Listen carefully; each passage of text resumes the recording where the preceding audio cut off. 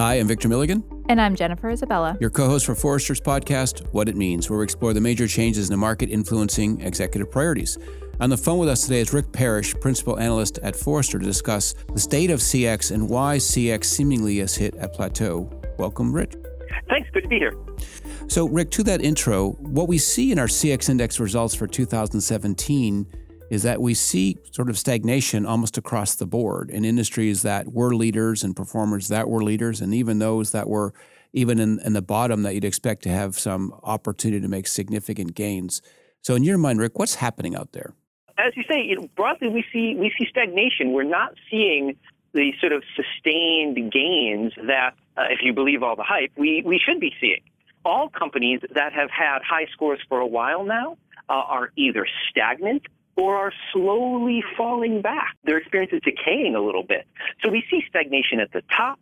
We see stagnation in the middle of the pack where brands are maybe moving up a little bit here, a little down there on a year-over-year basis, but no real sustained directionally upward movement. It's a wash, basically.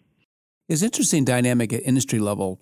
We've had several podcasts about the banking business model and some of the threats associated with it. And part of the logic was that the traditional banks are struggling with either reforming or forming a relationship with the customers. And some of the digital banks, had an opportunity to sort of seize the day.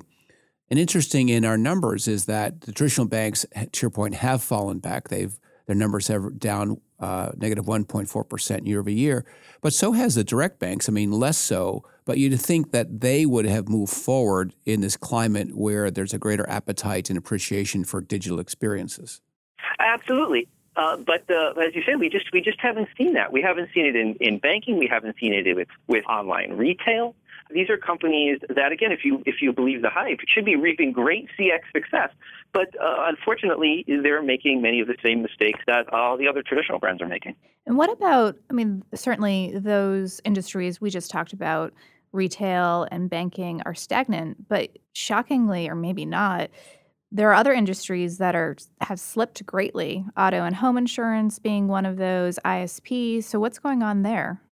Right. One of the big dynamics that's going on in these industries and in hitting other industries as well, but maybe not quite so hard, is the fact that customer expectations are continuing to rise. Right. And working on CX, it's like paddling upstream. If you're not rowing, you're moving backwards, right? And that's what's going on here in a lot of these cases. Customer expectations continue to grow, and some industries and some companies might be doing some good solid CX work, but if they're not keeping up with the rate at which customer expectations are growing, they're going backwards. And there's two ways that one can think about that. The first one is that they don't sense that customers' expectations are evolving at that kind of clip. The second one would be is that what's really required to get to the next stage of experience is more far-reaching than some of the sort of break-fix kind of things that they've been doing, and they're hitting more of an operational wall versus a lack of perception. Which one is playing out, or is it both? It's absolutely both. Sure, customer expectations are continuing to rise. But as you say, so many companies are sort of stuck in this finding basic problems and then fixing them, then finding another basic problem and fixing that, rather than really turning CX into a strategic business imperative and addressing it at that level in a sustained, systematic way. And so you just get stuck in this cycle of fixing the biggest individual problems, but you never level up your whole CX game. And that's absolutely the second thing that's going on. As a moment of empathy, you could imagine that you stand up a CX program, and some companies that is highly politically charged and politically enabled, and some is not. And you begin a portfolio of work, and you chase down sort of the low-hanging fruit because it's easy wins to put on the board. It builds political capital, and you sort of avoid the big turf battles of going to the P&L owner or the business owner and say, hey, I'm here to help, but I'm really here to change the nature of your business. Those are hard conversations. So is it some cases that they're sort of playing it safe and working on the things that are cleaner and can put points on the board, and simply those points are less and less available? Absolutely. As you say, they're picking their battles, right? And the battles that they've been picking are the same ones they've been picking for a few years, and they're getting fewer and fewer advantages, right? The other thing that's going on here, too, is that we talk to so many companies, and a lot of them, they just don't realize the enterprise-wide sustained effort that it takes to improve CX. They really just don't get it. This is what we call customer experience management, right? Those organization-wide activities that have to occur in a systematic way in order to be able to reliably provide good customer experiences and continue to improve. So there's an interesting difference between, what is a CX initiative and what is really the essence of the company, or really an experiential operating model. And I do recognize that a lot of these are CX initiatives, which means they are formed upon a business case. They are perceived to operate for a specific period of time, deliver certain monies against different gates. But it doesn't necessarily say that it's going to be the essence of their company, the operating model. And is that sort of the cut where I don't think people realized when they started the CX thing, what ball was really being rolled down the hill, and what does the destination really look like? Absolutely, yeah. They don't understand the scope of the problem or the scope of the solution that's necessary to solve that problem. The ball may be rolling down the hill, but it's not necessarily snowballing, as it were. It's not getting bigger and bigger. As you say, they're not picking those battles. They're keeping the effort on a project-by-project basis. And they're missing the fact that it's going to require that snowballing effort, that big growing effort, in order to continue to meet and exceed growing customer demand. So, Rick, part of the mechanic here is the journey map. And a journey map sort of describes the customer's journeys and, in some cases, the expectations for touch points across those journeys. And in some ways, that's a forensic tool that tells them to go in there and understand sort of at root cause, what are the drivers to meet customer expectations? How well is the journey map being used as a forensic tool? Very few companies really get anything like the real value that they should be getting out of their journey maps. And of course, out of the analytics and the measurement and the customer research that goes into journey mapping as a research output. And so what ends up happening is even companies that do have pretty solid organization-wide CX management efforts, unfortunately, a lot of times what they do is they end up not addressing the most important drivers of the customer experience because the research inputs to those journey maps are inadequate, which means that the journey maps themselves end up inadequate. And so we see this with companies a lot in which they're doing a lot of stuff. There's a lot of action, but the problem is they're mistaking action for progress, right? They're doing all kinds of things, but the things that they're doing aren't actually addressing the most important drivers. So the CX index measures how successfully a company delivers customer experiences that create and sustain loyalty. And we take a look at, from a CX quality perspective, effectiveness, ease, and emotion. And knowing that emotion is a huge driver of that CX quality. So one would think that companies would be doubling down on that particular driver. But is that happening today? I mean, just to jump in, it's an interesting point because we had predicted that in 2017 we'd sort of move beyond the science of emotion, understand that's the backdrop to brand. That is how people make decisions, and it would be baked into the experiential kind of game plan. So, I mean, that is a critical question too. Is this what stalled it out? Yes, and it's a real shame because everywhere we look, we see that emotion is the most important of the three E's. Sure, you can make a customer experience that's easy and a customer experience that's effective, but unless it also has the right emotional quotient, people aren't going to say it's great. And despite the fact that there is this science of emotion and people understand the power of emotion in the business world, and just as human beings who live a life understand the power of emotion, so many companies struggle to address that in their CX efforts. And it's a real shame because that's where the action is. The action is in emotion. That's what's really going to affect the customer experience. Ease and effectiveness, sure, you got to have them, but things aren't going to get good until you focus on emotion. Yeah, and I kind of think of ease and effectiveness as I can apply better and better controls of my business to run it better. It's almost a sort of hangover from the days in which people focused on traditional business process management, right. Those traditional process efficiencies. Right. And of course, we all know that those don't cut it anymore, but old habits die hard. Right. It's the skills they have and it's the things that they control. And I've always felt that emotion was the signifier of changing the fundamental sort of focus of the company from their own operations to the human being that they're attempting to appeal to or serve. And that was a big transformative part of the play. In act two, they took on the human being kind of thing. Yeah, real customer obsession, and of course, I in fact just sort of minimize the problem here by saying old habits die hard. But the fact is, we know so much about the importance of emotion these days that at this point it's almost a willful ignorance, right, to not focus on that. And the pressure is just building and building, and it's becoming more and more egregious of a problem. How much of it is the problem of a toolkit? And let me expand on that, which is, one of the core principles of artificial intelligence is I can provide true personalized experiences at scale. But without it, I will really struggle to do that. I can provide personalized experiences, but not at scale, or I can operate at scale, but not really provide personalized experiences. And I know doing both is really hard. How much is that the toolkit is incomplete and we're exhausting the existing tools? Totally. The existing tools, as you say, they have trouble scaling up to some of these big levels, and some of the emerging technologies are getting closer to being on the cusp of being able to do both of these things. But many of them, they're not there yet. They still need to bake for a little while. Of course, part of the problem is that when these technologies are ready, they do become better at providing personalized, emotionally resonant experiences at scale.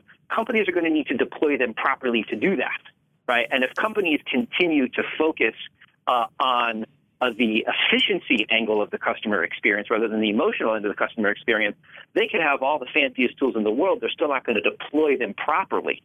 Yeah, we have a concept of the customer-obsessed operating model, and I want to go pick on your word, use the word deployed, which is, as I change the nature of my company to focus on the human being, their emotional state, and be able to operate at scale, I have to bake that into my operation. That has to be both instinctual and scalable, and to your point, efficient.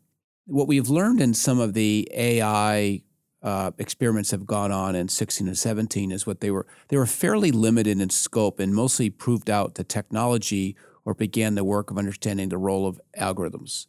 But they didn't go so far as to say, how does that really affect my operations? Meaning they may prove out the technology, but not make that critical next step that says, now I run the company this way, meaning I'm able to use technology and wrap technology around my ability to serve the individual human being at scale. So that I still feel like we're hitting that same point of we sort of have this spot capability that just can't become immersive or expansive across the enterprise. We are absolutely struggling with that same problem. You can't take the same old business and just layer a thin patina of customer-centric technology over the top of it and have a customer-obsessed company that provides transformative breakaway customer experiences. Right? It's just not going to work. Yes, technology is a key tool for doing this, but you're also going to need to transform the way you do business behind those tools. Otherwise, again, you're just going to keep doing the same old thing. It's going to be new technology on the front end, but it's going to be the same failing business. But Rick, aren't people just pissed? Like, aren't customers just annoyed or aggravated or mad at the current state of experiences today? Yeah, they are. More and more people are pissed off. Things should be better now. It's 2017. Yes, we don't have flying cars, but at least we should have better customer experiences. Right? But part of the problem here is that companies tend to focus on the loudest voices in the room, the squeakiest wheels. And so the angriest customers are the ones who get their problems addressed. And what that does is that locks companies again into this find and fix. Find the loudest yeller, fix his or her problem, and find the next one, fix his or her problem. And what that does is that stops them from leveling things up again to this level of systematic, efficient customer experience management in which they're able to address this systemically across their enterprise. And, the best way to do that is not by focusing on, the loudest, angriest yellers, but oftentimes by focusing on the people who just have sustained, underwhelming experiences time and time and time again before they get angry. The problem is companies don't bother to try to identify those people. Those aren't the people who angrily fill out surveys. Those aren't the people who angrily call contact centers. But by that point, it's too late. The great mass of customers is getting angry, but they don't necessarily make the loudest noise in the room. Yeah, and I think it also goes to understanding the nuance of emotion, right? And those negative emotions. So it's not just, are you happy? Are you angry? But what are the things in between that you as an organization should be identifying as negative or, on the flip side, positive emotions that you can exploit? Yeah, and in the CX index, as you know, we look at dozens of different emotions, not just happy or sad. And what we find is that it's not necessarily those most extreme emotions, the rage and the joy that affect customer loyalty the most. It's things like I'm just disappointed. I'm just underwhelmed. Mm-hmm. I'm just frustrated time and again, rather than this single moment of rage. And on the other hand, the positive experience is not some sort of rapture or delight. It's the more subtle emotions that are sustained over time that have the biggest impact on loyalty. But again, companies aren't focused on those. They're focused on things like happy and angry. And that's too black and white. Someone who's angry is relatively easy to perceive. They've called you, they're yelling at you. Right? We've all been there. But the person who's disappointed may simply disengage quietly, and to your point, quietly wander away. And there's no way to sense that. There's nothing that just happened other than they stopped doing something. So unless you can sense that human being was engaged and is now sort of falling off the radar, unless you have some way to catch that as it's going on and re-engage in some capacity, they will wander away. And I think we're starting to see that in some of the churn information we're getting. And it goes back maybe to, Jen, your question, which is, sure, the customers are pissed, but at some point in time, the CFO is going to get pissed because they're starting to see some risk show up in their business because they can't catch up to this evolving customer expectation. Yeah, and of course, that's why measurement and customer research are two of the 6 competencies of CX management, right? These are two of these big enterprise level competencies that you've got to master in order to be able to sense those people, just the ones you were talking about who just sort of quietly wander away and who bring their friends with them as they go somewhere else. Most companies can't sense those people. You've got to be able to sense those people so you can identify the real systemic problems rather than just chasing those loud voices. So I'm a CEO. I stood this up upon a promise several years ago. I might or might not have been committed to it. I probably didn't fully understand what it meant. I put some money to it and expected a return. And I wake up in 2017 and I see the results plateauing and I see some things in my P&L that are disquieting.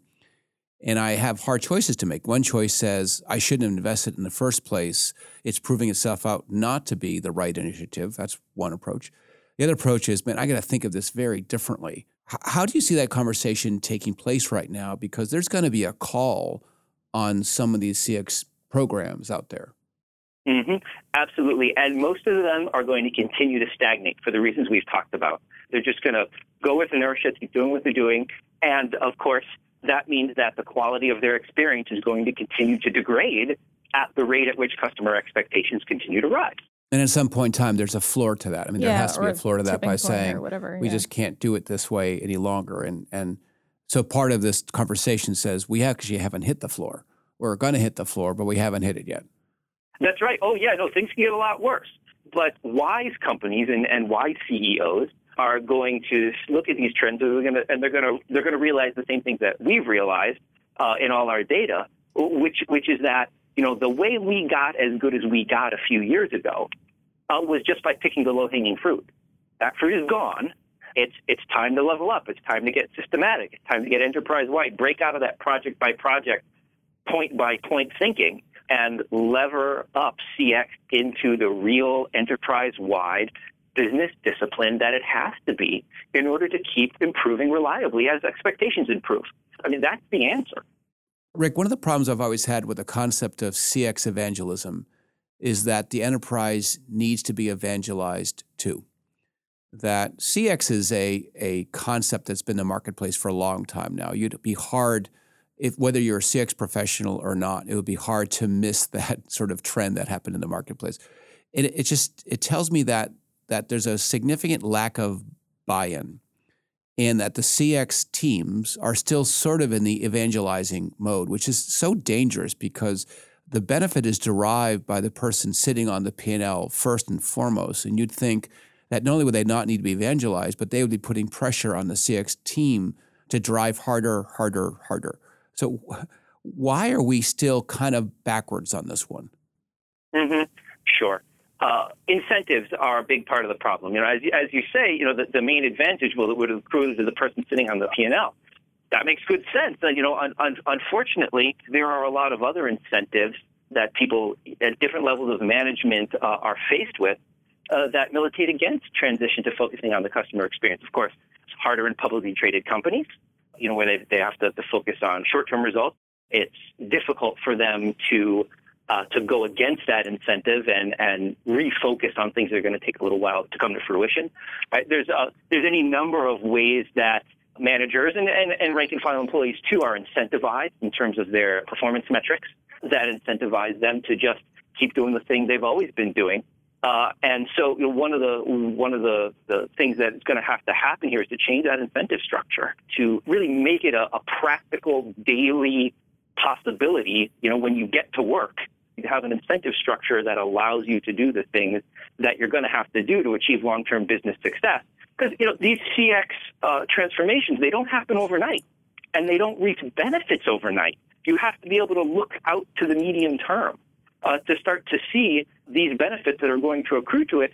And because of the incentive structure, all up and down levels of business, so many people are incentivized to look only at the short term.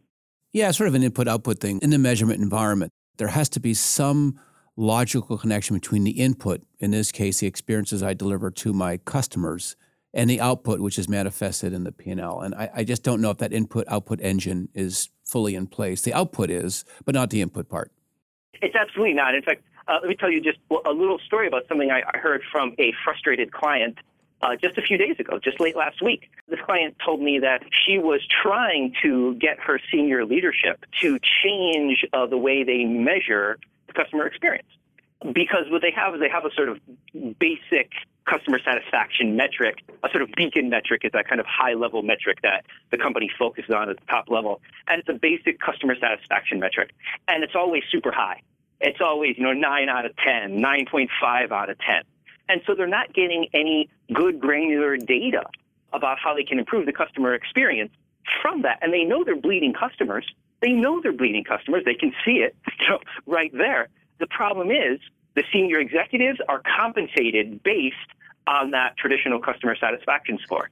So we've talked about this notion of doing CX project by CX project and organizations struggling to change to having CX core to their fiber of their organization or being customer obsessed.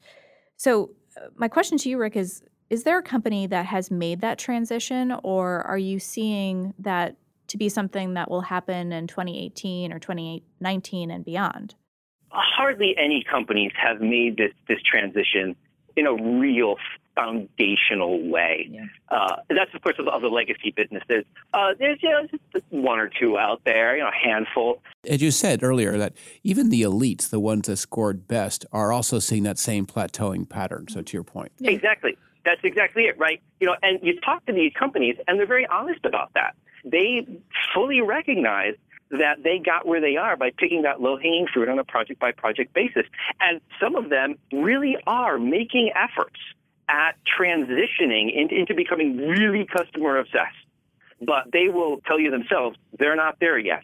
They're still working on it. And another thing to remember about this, too, is we're not just talking about legacy businesses here. We're talking about, relatively new tech companies. Some of these companies, we still call them startups, even though they've been around for 15 years, but fine. When they started out small, and as they've scaled up and become some of the most valuable businesses in the world, they haven't scaled up that customer obsession. And so some companies, as they become more successful, have actually lost customer obsession. Like there's been a net loss in something they started with that they're losing, and we're seeing that too in their business outcomes. Yeah, you almost get enamored with the engine you built.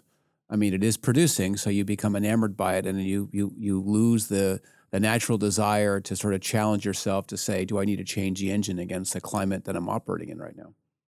Exactly. It's not true that companies are necessarily swimming uphill. I mean, they're doing extraordinary, impossible things. There are enough small examples to say that you can kind of break through and have customer experience become the natural part of your operation, the sort of the being of your company, and turn your company around to serve the human being at scale. So as you look at the CX world, in your mind, Rick, what does it mean to the CEO who's looking at the CX investment and kind of scratching their respective heads? Yeah, it means that now's the time to actually get serious. You've picked the low-hanging fruit. That's all gone. Customers want more. It's time to get enterprise level. It's time to get systematic. It's time to move to real customer experience management. That's the solution. That's the superstructure that's going to allow you to continue to reliably improve your customer experiences over time across all your business lines, no matter what customers end up wanting in 2019 and 2020 and beyond. Thanks so much for your time, Rick. Thanks for joining us. Good talking to you again. If you like what you heard today, please subscribe to Forrester's What It Means podcast on iTunes, Google Play, SoundCloud, Stitcher, or TuneIn. And don't forget to leave us a review. To continue the conversation, follow Forrester on Twitter and LinkedIn. Thanks for listening.